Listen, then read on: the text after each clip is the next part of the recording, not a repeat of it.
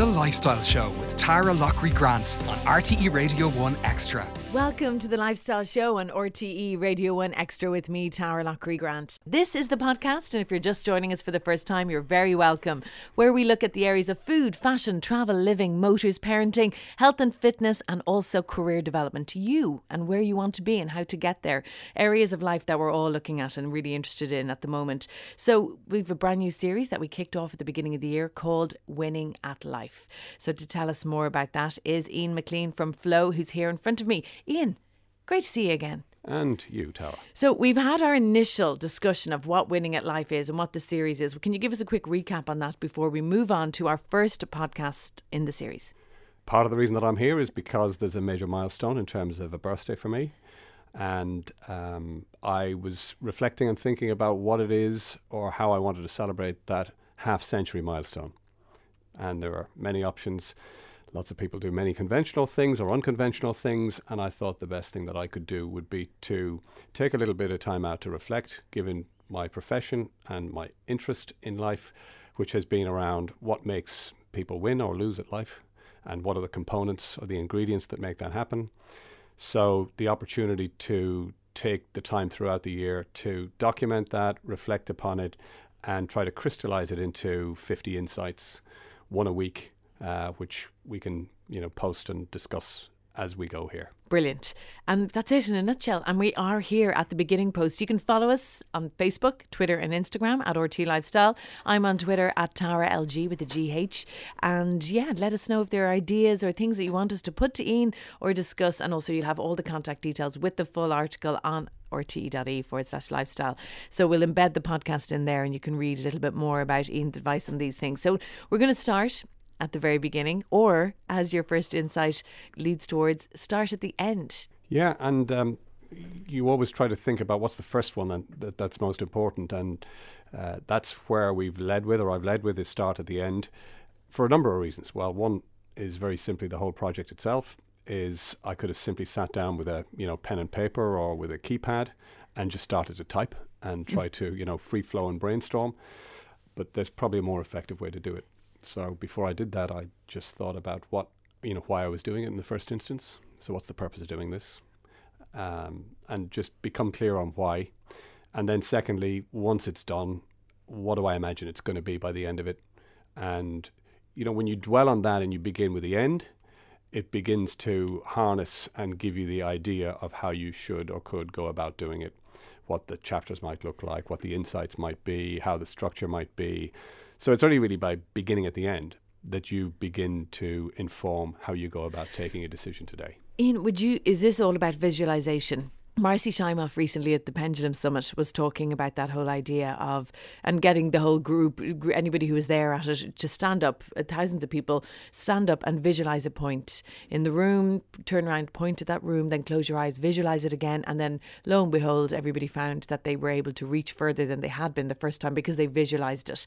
So is that where you go with your start with the end in mind? Absolutely. So, and it's one aspect of it, or one which is very broad in the public domain, but it actually this has been around for centuries, the whole idea of visualization and the ability to visualize, because it's actually what distinguishes us from other mammals, because we're the only mammal on the planet that has the capability of doing this, which is why we've invented tools, we've created everything that we now take for granted around us. We have technology, which is the latest iteration of it. We had the industrial age, we had the Stone Age, so everything that we've created has been an evolution, and it's been based on this ability to imagine and conceive. So we are the only mammals who do this. We can imagine a future that doesn't already exist, and we can make decisions in the present that enable us to move or migrate towards that future. So as a species, we dominate the planet. But individually, you can harness that very unique attribute and make it work in your favour. Brilliant. With this project, so the end goal is you want to look back over the year at what? I'd like to, at the end of the year, reflect on everything that I've learned that's been pulled together in a format which we're creating here through both the podcasts and through the posts on the website, and have a distillation of things that have taken me 50 years to arrive at, but distilled down into a very digestible format that I can reflect on myself, you can read, the listeners can listen to, my kids can take and adopt. So and we can all learn from it. I mean, again, it's such a wonderful, simple thing. Even that, okay? Let's say all of us now at this time of the year, whatever your projects are that you're working at, instead of going, what's the next step? What's the last step? Then work backwards to what's the next step. So that's where we're at. That's the first one, okay? Yeah. So the second insight that you want to bring us to is the idea that nothing lasts. Yeah. Which is a little ironic because it plays counter to step number one or insight number one, which is begin with the end. Why would you begin with the end if nothing lasts? Yeah.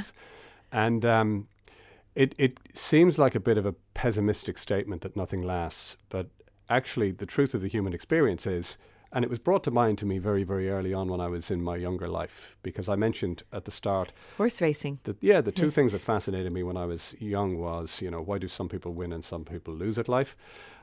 Which was a big thought for a teenager. But the second, which was less of a big thought, was horse racing, because my grandfather was a bookmaker.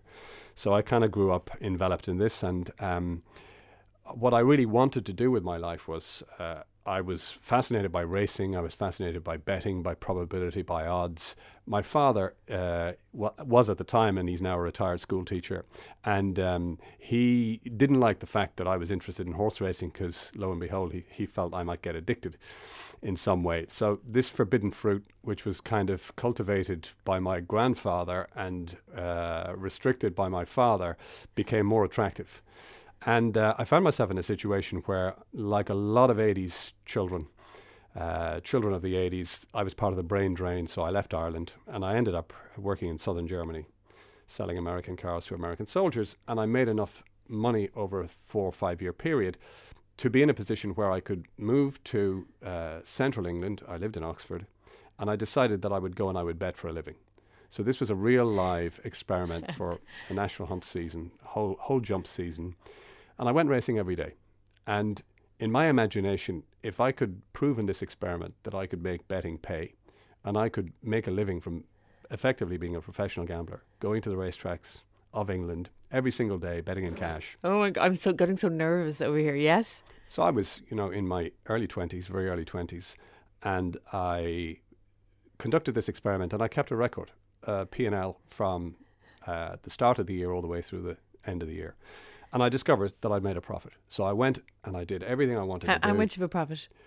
Percentage-wise even? A very small, probably about 3% profit on turnover in the year, which wasn't a lot. But it at least disproved the theory which had been prevalent around the place that you can't make money gambling. The only way to make a small fortune gambling is to start with a large one. So this whole idea, at least I torpedoed that idea. And I made a load of mistakes along the way. So every mistake you could possibly make as a gambler, a professional gambler, when I look back at it now, I kind of shrivel. So I discovered that it was possible to do.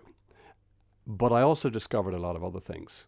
And what I really discovered was the novelty of doing this for a living, when it became my living, very quickly wore off. So if somebody had said to me, you can do this and you can prove it, I would have said that this was utopia for me, until I got to utopia and realized that actually there's no such thing as utopia. Because as soon as you get to that point, guess what? You begin to start to see the things or the aspects or the elements of it that just don't measure up. Okay, so that's a really good lesson, okay? So we started with the end and then we had nothing lasts, but your messages change. Life happens in between.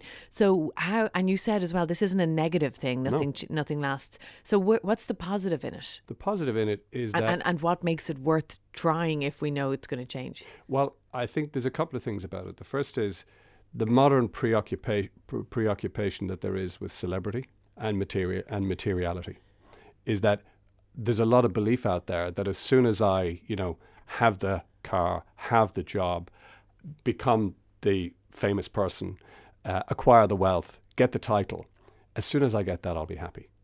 And then you get that. And it's a little bit like when you get the brand new car, or the iPhone that you get. It's the brand new, most up-to-date version of it. And then somebody get one with an iOS, which is more sophisticated than yours. So they get something different than something else. So the whole idea is that materiality tends to bring with it an excitement and a pleasure, but not something that lasts for any length of time. So it's constantly realizing that, the river's always flowing. You never step into the same river twice. We're constantly changing. Our expectations are constantly changing. You know, if you went back to your 21-year-old self and wrote down all of the things you wanted, all of the things you believed, all of the aspirations that you had, all of the things you enjoyed or expected, and you compared it with your now 22-year-old self, then you would realize that you've changed. Nothing remains the same. So when you get to a certain point that you aspire to in the future, it may have elements of what you expected or wanted, but it doesn't mean that it's going to last for any length of time. So you start with the end, nothing lasts, so that end might change, or at least on the way to that journey, things will change. Embrace it, adapt, and keep moving forward. Yes, it's constantly evolving, constantly changing, and we're constantly needing to reevaluate. Your next insight number 3 then, look for good intentions. So pray tell. This has got to do with human relationships. The first two, 1 and 2, have got to do with mental frameworks and how we think about the world. So beginning with the end and the idea that nothing lasts, it's a mental construct. The next 2 have got to do with how we interact with other people. And you asked me a little earlier on why we get invited into organizations. We typically get invited into organizations when there's something not working. Mm-hmm. So very often I feel like Harvey Keitel in the Pulp Fiction film, you know, I'm Mr. Wolf, I solve problems. So unless there's a problem. And if anyone can't visualize him, he's in those car insurance ads. He's the guy. He's making a good living out of fixing problems some 25 years later. So we don't get invited in unless there's an issue or unless there's a problem. And very often when we get invited in by somebody within the organization, they mark our card as to, you know, so they give us the background, they give us the context so that we know what we're walking into. But it's very rare that we don't get our card marked about 1 or 2 people in the group. Mm. So if it's a team and it's a team that isn't working very well together, then we'll get pulled aside and say, you know, that person there. So we get told about the cynic or we get told about the saboteur. And in my experience, when we get to sit down with that person who has been labeled internally in the organization, and often for very good reason, when you get to sit down with them and have a one-to-one with them, you'll realize that they're not the bad person that they appear to be on the outside. There's always a good rationale or a good intention behind what it is causing the behavior on the surface. And what makes them trust you to tell you that? Which is wonderful because you're their chance, you know, to get what it is across that they want, that they perhaps don't feel safe enough to do with whoever their bosses are, or indeed their colleagues. They have to believe that you are there as a non-judgmental either arbiter, facilitator, mediator, somebody who's there to do good for the whole, and they have a part to play in it, and they have to feel safe. That's true. And how do you do that, Ian? We begin by, ironically enough, beginning with the end. So brilliant. We start off with the end. So let's say it's a team, and the team isn't getting on. And, you know, for various reasons, the interactions aren't working and, you know, productivity's suffering. We start off by getting a common understanding of what the best outcome would be for all parties. So you have to start by identifying what an improved situation would be for everybody, and include and involve everybody in that conversation. And sometimes we have one-to-one conversations in the lead up to that, but you always state that the intention, because there's got to be a context or a reason for why we are there in the first place, because otherwise there's suspicion. So unless you create a context, then people will be suspicious. So you have to create a context which people believe in. It's got to be credible. It's got to be real. And that's we vet that in advance. So if a client is in there to do harm by somebody, it's got to be doing good for everybody, and then we will be part of the solution in facilitating that. Brilliant. So that becomes the context for it. And that, back to your original question, why would people trust you, is unless or until they trust that that's true and that's real and that's going to prevail, then they won't be honest and they won't be open. But when we get to a point where we create that honest and open conversation, what always reveals itself is that there is good intentions behind the bad behavior on the other side. And it could be that they feel unfairly treated. It could be they got passed over for a promotion. It could be, as is a case recently, somebody's going through a very messy divorce. Is there any other kind?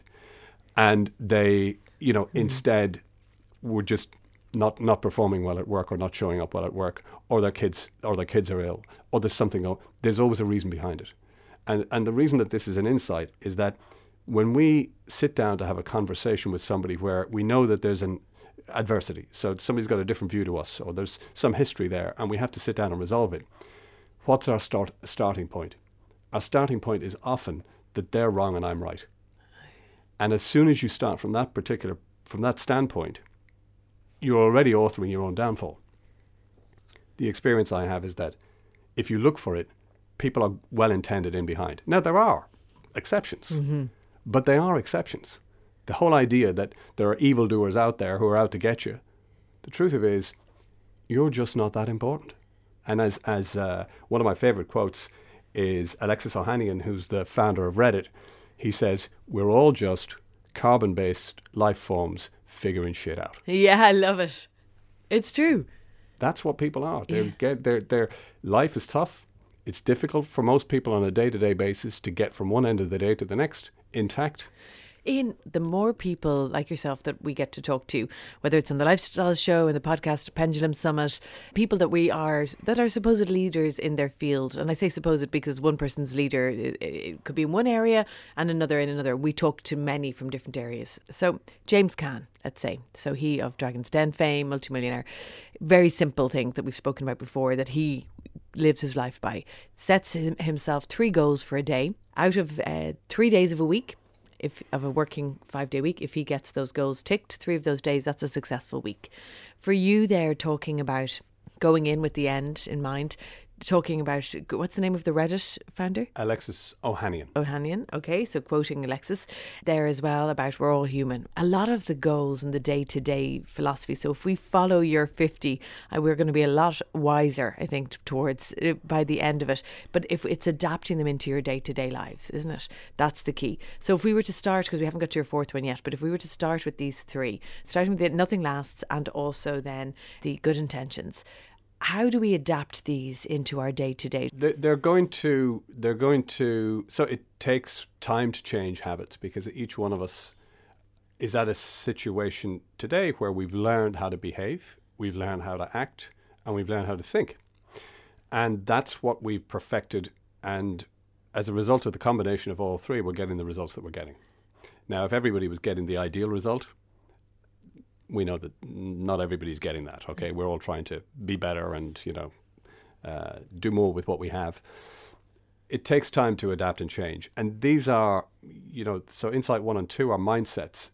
And insight number 3 is also thinking about, and they're in the context of yourself. So beginning with the end is something you can do at any point. So even the James Caan example that you mentioned, he actually starts off by identifying 3 things that he wants to have done by the end of the day. Well, that's beginning with the end. He's already starting with the end. So he doesn't start his day and just jump in. He actually thinks about what he wants to have achieved or accomplished by the end of it. Anybody can do that. And you can do that on a micro basis, but it can be like meetings is one of my favorite things, or one of my favorite subjects, because they are the worst use of organizational resources of anything that happens on a daily basis or routinely in organizational life. And there's nobody I know ever that I've met who is dying to get to the next meeting. And it's because they're so inefficient. In most cases, and part of the inefficiency is that they don't start with the end. Most people sit down. I was with an organization of 4 or 5 senior executives who were preparing to put a proposal together, presentation together for their executive committee. Okay. And they sat down in the room, and I was sitting on the outside, and they all brought copies of the latest presentation, and they spent 45 minutes arguing and debating over the font size and some of the layout and some of the formatting of the slides. Okay. And at no point, and we had only 1 hour to discuss all this, after 45 minutes had elapsed, I just said, "Excuse me, can I ask one question? What is the purpose of why you're presenting this to the executive committee? What is it you want to accomplish? What is the impact you want to have as a result of doing this?" So 45 minutes of the 1 hour that was allocated to do this was spent on the detail of formatting and font sizes and point sizes. And they hadn't got a common agreement amongst those in the room as to what the purpose was. Everybody had a different view. Wow. Did you get it done in the 15 minutes? Of course not.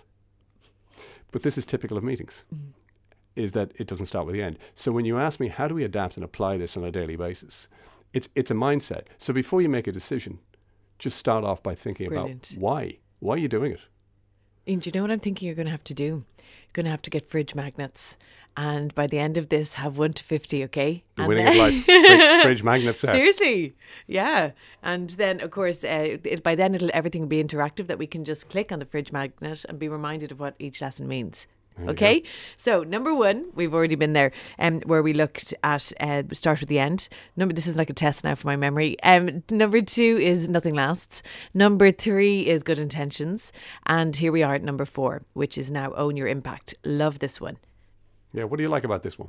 I like it because I think there's nothing wrong with failing. There's nothing wrong with, I'm not going to repeat it. That's it. What is wrong is, what are you going to do about it? Not doing something about it, that's the problem. And we all fail. It's a terrible word. We feel shame, but is what we feel. But the reality is, we all do it all the time. Let's learn and be better. And look at you talking about gambling earlier, and you started with that, failed many times.